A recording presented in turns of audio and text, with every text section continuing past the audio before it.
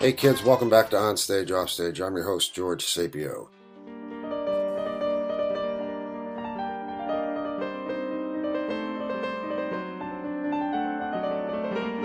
It's well known among those who study classical music that Wolfgang Amadeus Mozart was not the only prodigy in the family. He had a sister, Maria Anna, affectionately known as Nannerl.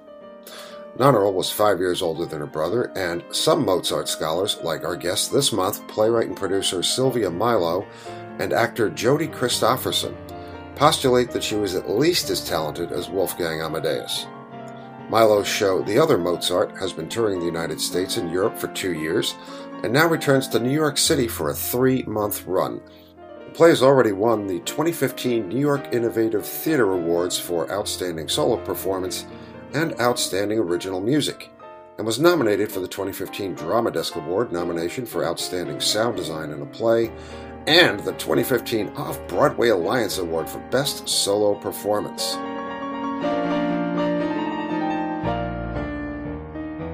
So, who was Maria Anna Mozart, and why do we not know more about her? That was the question on Sylvia Milo's mind also, and she created an entire show about it. It happened 10 years ago. It took a while for the whole show to happen.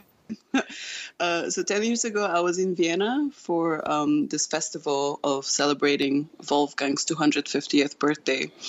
And I was, seeing Vienna for the first time, and I wanted to do it through the eyes of Amadeus, because it's exciting for me to look at a historical figure in a new city I'm visiting. So I went to Mozart's apartment, which is now a museum. It's called Mozart House. And there, just as I was exiting the museum, really, there was just a small, tiny picture of the Mozart family portrait where Nannerl, is her nickname, Maria Anna Nannerl, she's seated in the portrait by the harpsichord with Wolfgang, their hands intertwined, playing on the piano together, and looking like equals. They're already in their 20s.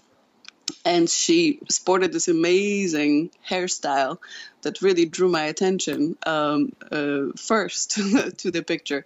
And underneath it said, the Mozart family portrait. And I knew this was not the wife of Mozart, and I assumed that there must have been a sister, and I never heard of her before. I grew up as a musician, pianist and violinist, and I never heard of her existence. So it was quite a shock to me that such a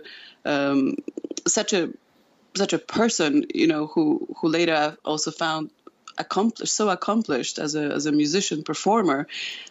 She toured with Amadeus through all of Europe as 2 child prodigies, receiving first billing above him, and incredible reviews that we don't know about her. And we know so much about Amadeus.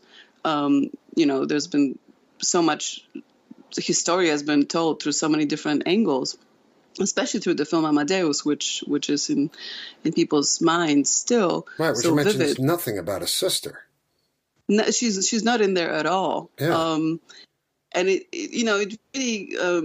really made me angry that and really questioning why we don't know about her. And it's a fascinating story. The true story of Nannerl is a fascinating story. Her whole life is. Well, they toured together, right? And she was older than him? They toured. Yeah. She's 5 years older than him. They were little children touring. I mean, Wolfgang started to play music earlier than she did. Her father made her wait till she was 8 years old to study piano. But because Wolfgang, who was 3 years old, saw her sister playing, he kind of fought his way into also learning. And it is, the children really inspired each other to practice and play and be playful, on the harpsichord. And they toured together. They were each other's playmates for many, many years. There were no other kids around because they kept changing cities. and there was this healthy competition and inspiration, and really a playful thing that the music was for them. Well, from what I read, it seems like he was extremely supportive of her efforts and a great lover of her music.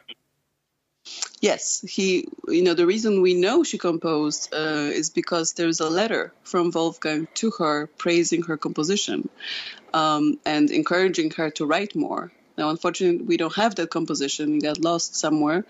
So we can't judge. We have no basis of judging how great of a composer she was. But, Wolfgang did praise it highly, and it doesn't seem like he would be the kind of person who would lie about such a thing. Well, it's like I said, it seemed like he was extremely supportive. Why do you think none of her work, I mean, even her compositions, have survived? You would think at least somewhere there'd be a folio of her attempts or or whatever she may have written. Yes, well, I think, we don't know what happened either. Did she compose very little and, maybe she didn't keep it, or did she destroy it, or, did the next generation not value it, or do we have it? Maybe we have a couple or one or maybe a few of them that we attribute to Wolfgang. I mean, that little exercise in her notebook that now is attributed to her as her composition exercise, for a long time was attributed to Wolfgang. So it's possible that we will find it, that maybe we have it, we just don't know. That's hers. And this is Jody. There's a section in the script where he whistles to Nanal his composition, and she writes it all down and she orchestrates it for him.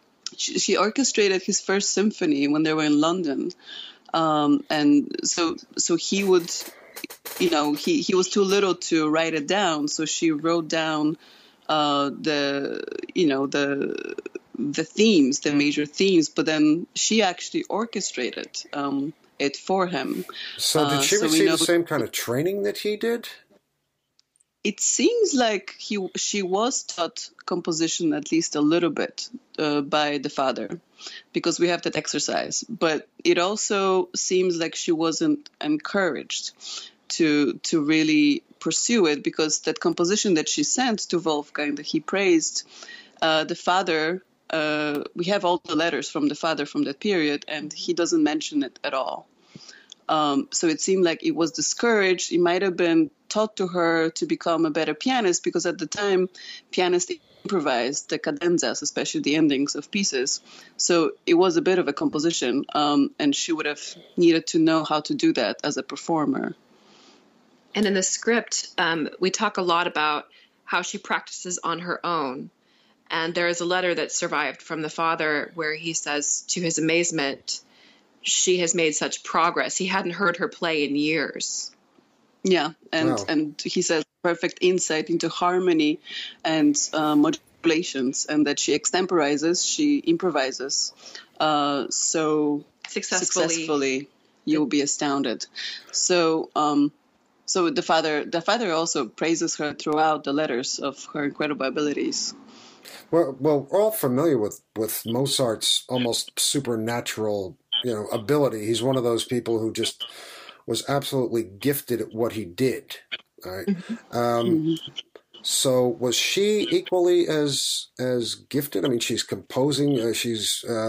Composing his first symphony, or arranging, I guess, his first symphony. Which seems for a woman back in those days to be extraordinary. There's a letter that Leopold, the father, wrote, and this question you might not be able to answer because it is a little bit of a sandbagging question, but he wrote, "My little girl plays the most difficult works which we have with incredible precision and so excellently. What it amounts to is this, that my little girl, although she is only 12, is one of the most skillful players in Europe." Yeah. Were she and Wolfgang Amadeus of equal talent? I think as a performer, as a pianist, it seems like she was better, at least at first. She was also older, But at first, she was billed first, and she performed more complicated pieces than Wolfgang did. Now, later, Wolfgang studied the violin, which girls were not allowed to study at the time. So he actually, Wolfgang wrote pieces for both of them to play together. So he would write the piano part for her and the violin for himself. And the piano part is much more complicated than the violin part. Why So were he women always not... wrote I'm sorry, go ahead, please. he always wrote specifically for the actual performer that will perform the piece. So he always took into consideration the talents, the abilities of a performer. And he also wrote to Nannerl that later on in life that nobody plays his piano concertos as well as she does, with exactly this precision and this lightness that she had. Yes, in the script there is a section where she says people from Europe would come to judge his compositions by her playing, and they would come while he was on tour. They would come to Salzburg, and she would play, and they would go away talking of her talent as well as his composition. Genius. His genius. Yes. Yeah. Okay, so we know all about Wolfgang Amadeus Mozart. We don't know anything about Maria Anna. Why did she stop playing? Why did he go on and she just seemed to disappear into history? Well, it seemed to have been really an economical decision because the family wasn't rich. They were middle class. They were musicians. They were not nobility. And, the father really, the only way, the only person who could get a paying position was Wolfgang. Nannerl could not have gotten like a, composer position anywhere or any kind of, actual official paying position. So it made sense financially for the family to put all their resources into promoting Wolfgang's career. So, and at first the whole family traveled, the father, the mother, and the two children. And it was just too expensive, the travel, the hotels. Nannerl also turned 18, and it would have been not proper for her to display herself in such a manner as to perform in public for money. She could not earn money as a performer because it just wasn't in good taste. They could have jeopardized her marriage proposals. And as well as, Wolfgang could have gotten that position somewhere. So the father and the son went alone when Nannerl turned 18 in pursuit of that position for Wolfgang, which if he would have gotten, the whole family would have joined him in the big city, and Nannerl could have played in amateur concerts, what were called amateur concerts, which she wouldn't have gotten paid for, but she would have had, a happy artistic life in the big city. But that's not what happened. Unfortunately not. What did happen to her? Did she marry at some point, or what was the rest of her life like? Well, she waited till she was 33 years old to marry, which, at the time was really, really late. Right, yeah. And I really believe because that the father kept her not married because of that dream of the family to go and live in a big city where she could pursue music life in a different way than Wolfgang, but still do. And, when it became apparent that Wolfgang would just cannot get the position, and she's already 33 and the mother already died and Leopold's friend died and his daughter in the same situation had to become a servant. So he panicked and he married her off very quickly, just since his friend's death. So Nannerl got married at 33. And, went to a tiny little village town with no culture. She had, a little, they put her harpsichord in the smallest room of the house so that nobody even was interested to listen to her play. And, oh my God, what a waste. Yes, and the instrument even broke in the winter because it was so cold and moist. And, it cracked and the strings broke. And, it's...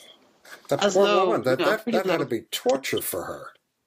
Yes, I think so. To have that kind of a talent, to have that kind of a love, I guess, for what she's she does naturally and does so well. It's anybody who plays an instrument or performs or perfects an art form, they live through that. Playwrights live through writing and production, and painters live through their canvases and their paints. So for her to be forgotten, to not even be able to play anymore, that's terrible. A child prodigy, a wunderkind, little Saint Cecilia, Marie Anne, Mozart. I am touring through all of Europe, and I am lavished with gifts and praise. The little girl, although she's only 12 years old, is one of the most skillful players in Europe. Yeah, and there are letters, really we only have the father's replies to her letters, but he's trying to arrange for, a tuning person to come in and to fix the harpsichord, but the roads are snowed in, and they can't get through it. And, it's really, really tragic. Yeah, that is tragic. But she kept playing. She kept playing 3 hours a day, every day, and the father even, was admonishing her in letters that she doesn't take long enough walks for health, but instead she practices. One would argue that the practice was much better than a medicinal walk. It's probably apocryphal, but when in the research I did, I pulled this up, and it says that at one point in a concert, after finishing a piece, Wolfgang announces that the piece was written by his sister. And this article goes on to say that Leopold, the father, was enraged and ordered Nannerl to never compose music again. I never heard of it. Yeah, that's it seemed very strange in a sense, because if he's going to take them all over Europe, and put his daughter up as a child, and a prodigy and that sort of thing, and have her entertain, why would he even be ashamed that Wolfgang is playing something that she wrote? I don't know about that. I would love to read about it, because I never found that.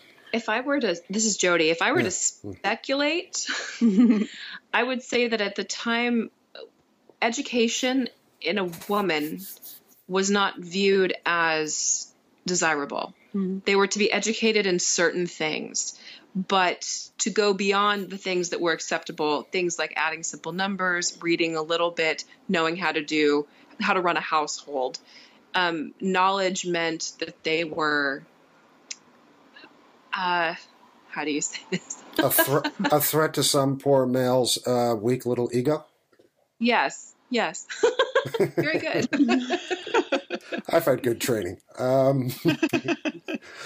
It's like I said, that just quadruples the tragedy. All right, so let's talk about the show.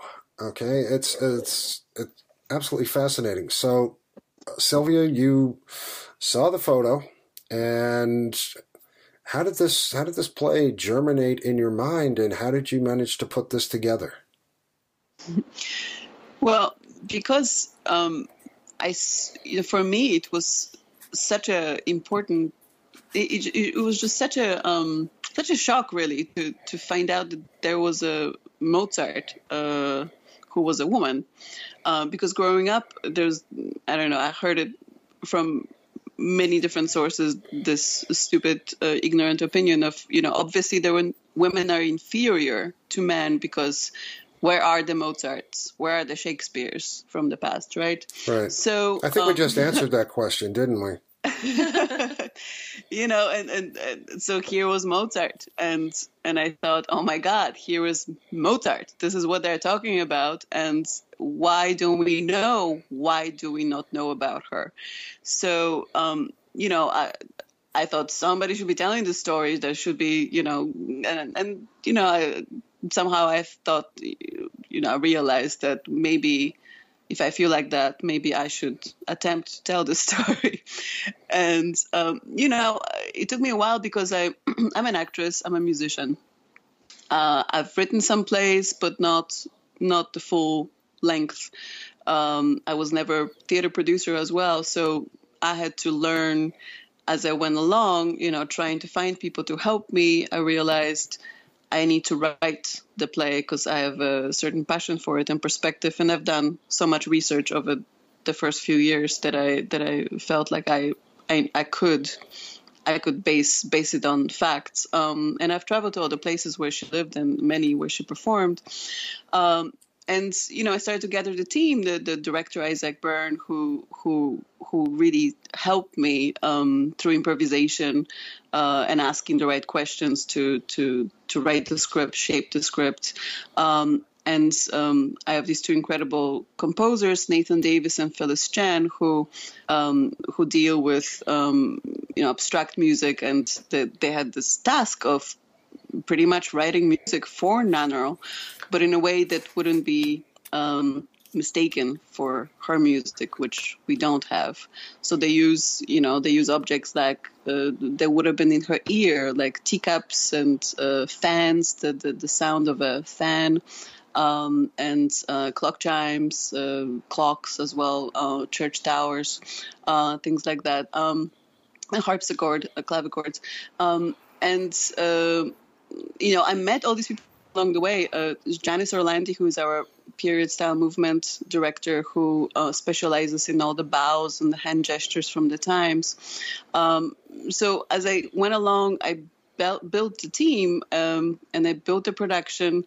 We have the two incredible designers, a Polish designer who designed the dress, Magdalena Dąbrowska, and the dress is 18 feet in diameter. We need to talk about that dress, because that is, I can safely say I've never seen anything like that before in my life. And of course, the first question I had was, no, not how did it come to be, or how did you, decide you needed something like that? My question is, what does it cost to dry clean that thing? But thankfully, we haven't done it yet. For those of you listening in podcast land out there who have not seen their website, which give us the name of the website, please. www.theothermozart.com. Okay, you should all go see this just to see the size and the magnificence of this garment. It is huge. And both Jody and Sylvia each, I guess, performed the show from within the center of this huge blossom. What's really lovely about it, too, is that I think the size of the dress really communicates the crushing sort of weight of gender roles at that time. And there are a lot of times in the beginning of the show that we are not inside the dress, where we're allowed to be a little bit more free, and we're traveling just as Nannerl was traveling. And then there is a moment in the show where you become locked in to the dress, so it functions as a garment, but also as the set piece, as a wearable set, in a sense. A wearable set. I like that. You don't run across that phrase too often. How did you arrive at the decision to needing a dress, I'm going to say this again, 18 feet wide? Well, I had multiple brainstorming sessions with a Polish director called Anna Sroka, and I'm originally from Poland. So we talked about the period and the constraints on the woman and on the women, and the beauty of the fashion at the time, but also the women at the time with fashion were much larger than men. With the hair that was piled up incredibly high, and the paniers that were sticking out to the sides, where you had to open double doors for the women to walk in because they were so wide, and the men were really, the fashion was such that they were small.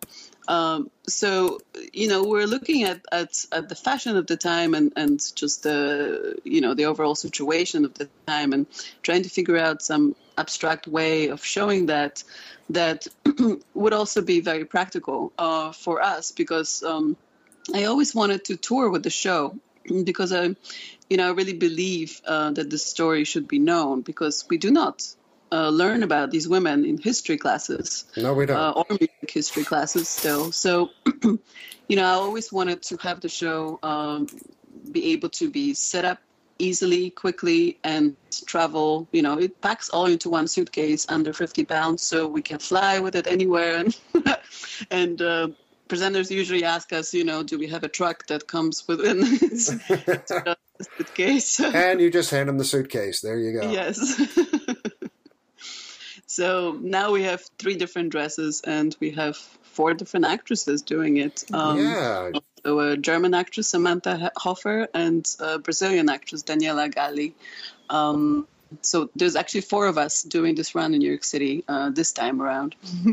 Great. Jody, how did you get involved with this? Sylvia and I were both working in the solo show arena, and we met through a performance venue and started talking about working on this together. And I was very excited to be asked. I typically play women who are somehow breaking out of restraints or are dealing with a period of history that's very interesting or not communicated.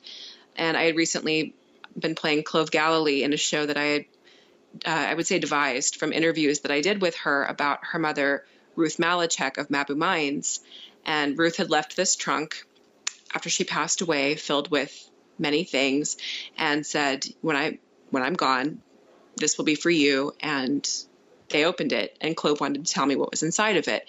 So it was this beautiful history of the Lower East Side and growing up there in the 70s with people like Joseph Papp and, Philip Glass and all of these amazing artists, musicians, experimental performers. So I was performing that show in her words, and telling the story of what you do, how you move on when you're sort of giants, your gurus are no longer around, and you have to step into this large role.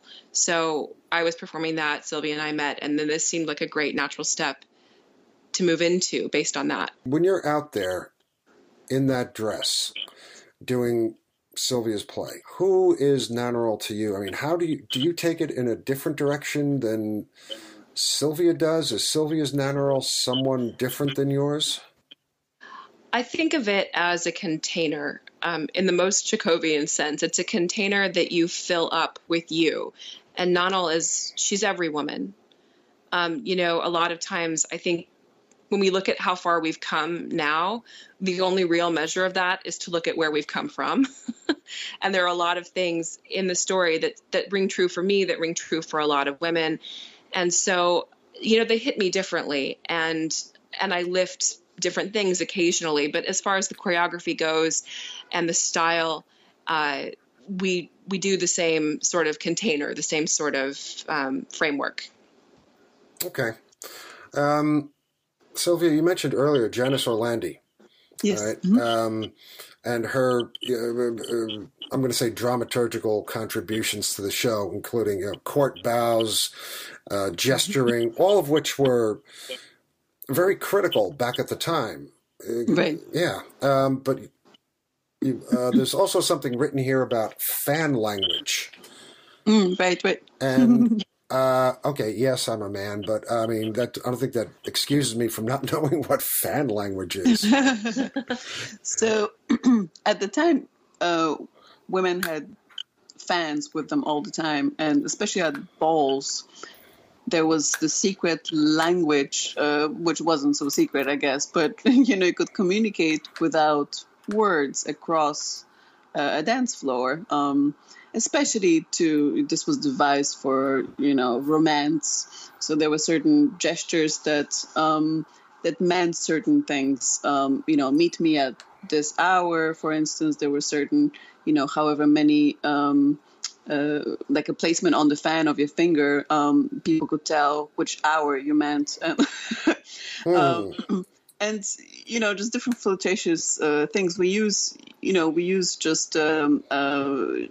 it for a scene in Munich where Nannerl comes in and really astonishes people by her costume of an Amazon, which is she did, where she did actually design such a costume for herself, and she creates this flattering of who is this, and people recognizing this is when she hasn't been touring for a few years already. So we use that as to create the ballroom scene, which is really effective. Nice. How long is the show? 75 minutes. Okay. I'm just wondering, because it seems like an awful lot you'd have to put into the show to get a good idea of who she is. And you've toured it through Europe, you've taken it to Vienna, correct? No, actually, in 2 weeks, I'm going to be in Vienna for the first time at the Mozart house, that place where I first discovered Nannerl, which 10 years ago, which I think is a good time frame to be there.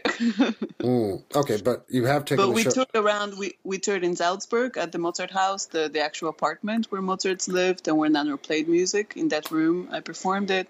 At her other house where she lived in that village, there is a performance space now in that house, which is amazing.